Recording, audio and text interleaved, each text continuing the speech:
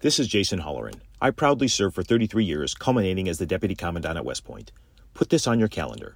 World War II weekend inside Old Bethpage Village Restoration on Long Island. Scores of operational vintage armor, in formation, May 18th and 19th.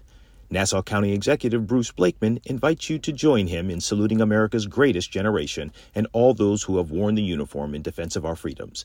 That's May 18th and 19th, presented by the Museum of American Armor. And welcome back to the Rita Cosby Show.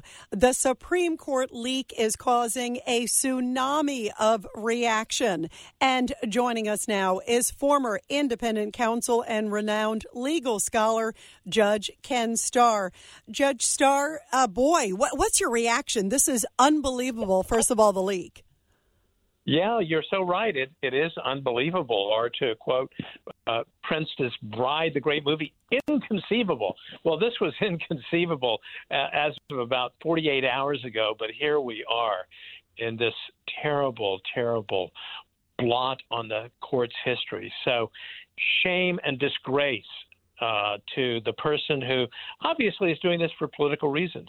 I think it's political as opposed to trying to change the dynamics of internal court politics. You know why I say that? This opinion, which is authentic, it's not the opinion of the court, it's a deliberative process, but this opinion was circulated almost 2 months ago, right? So it's been in and around the different chambers of the court for almost 2 months. Why now? Well, golly, aren't we in the primary season, right?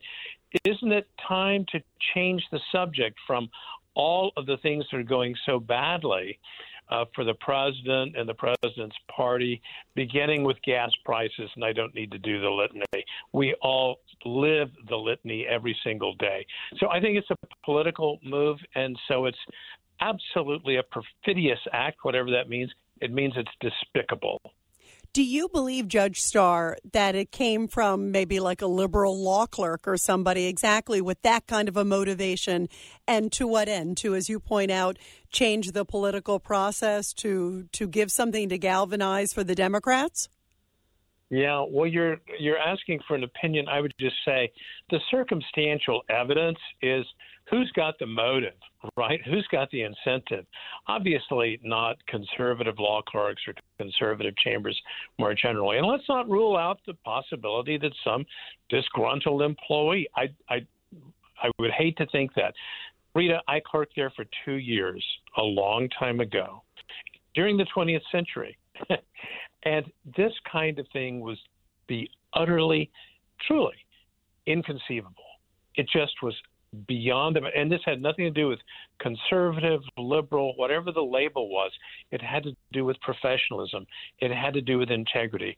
Justice William Brennan, one of the most liberal members of the Supreme Court of the United States, had a rule in his chambers. If you are seen as one of his law clerks, or if he knows that you're talking to a reporter, it's the 5-minute rule. You've got 5 minutes to clear your desk. You are fired. Why is that? Here's a great friend of the First Amendment, of freedom of the press, freedom of speech, and so forth. He wanted confidentiality, and he deserved it. So do all the justices. So it's a huge betrayal of these fundamental norms. And so, yes, the timing is such.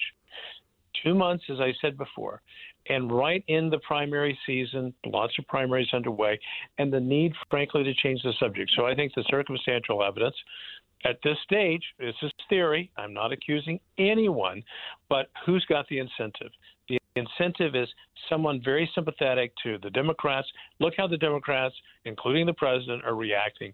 They are saying, oh, isn't this terrible? The leak? No. It's terrible what the court is doing. So I think that tells us a lot. I was just about to ask you that, Judge Starr. You read my mind. You and I have known each other decades, because the president's reaction, Judge Starr, was, we're looking at what's going to be happening to individual rights. He didn't say a thing about how terrible the leak was. It was like that was not important to him. So to me, that said it all. Well, there it is. It's just what serves the cause. But he's also quite wrong.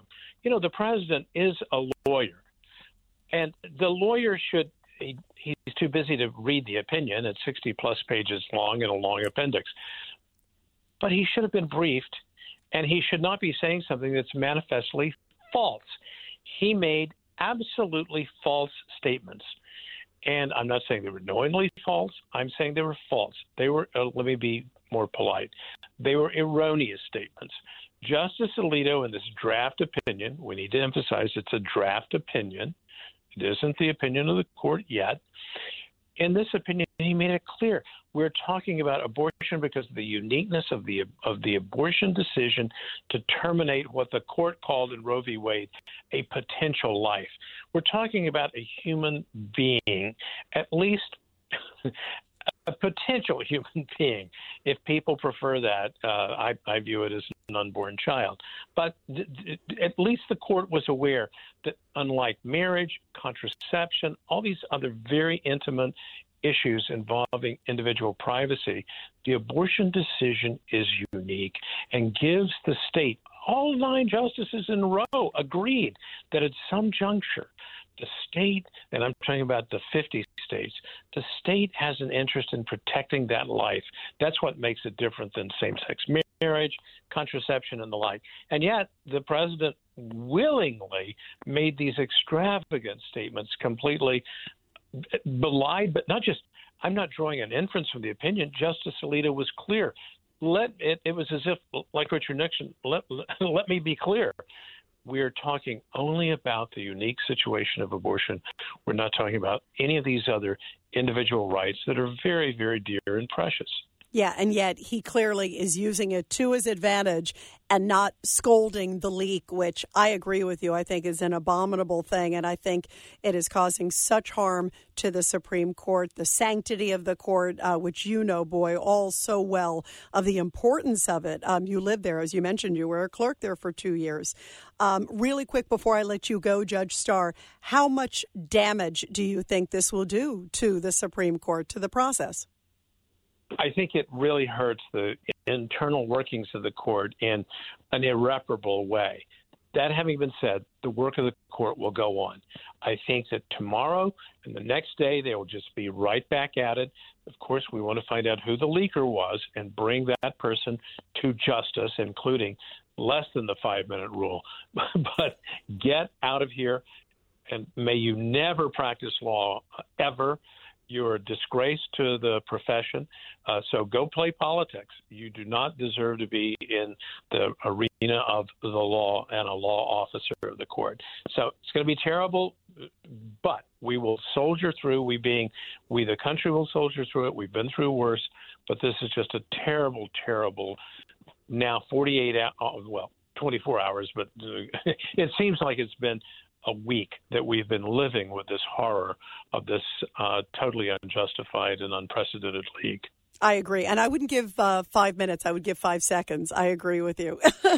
Judge Ken Starr, thank you so much, my friend. That. Great to have you here on the show. Great to be with you. This is Greg Kelly for Priority Gold. What does it mean to be America's precious metals dealer? It means that you're in touch with the hearts and minds of those who love this country, value our freedom, and want to protect the future. Priority Gold is that precious metals dealer. They've helped thousands of Americans back their retirement with solid gold and silver. Call Priority Gold at 888-506-6439. Receive free shipping, free storage, a free investment guide, and one of the best purchase experiences in the industry. Call now or go to PriorityGold.com.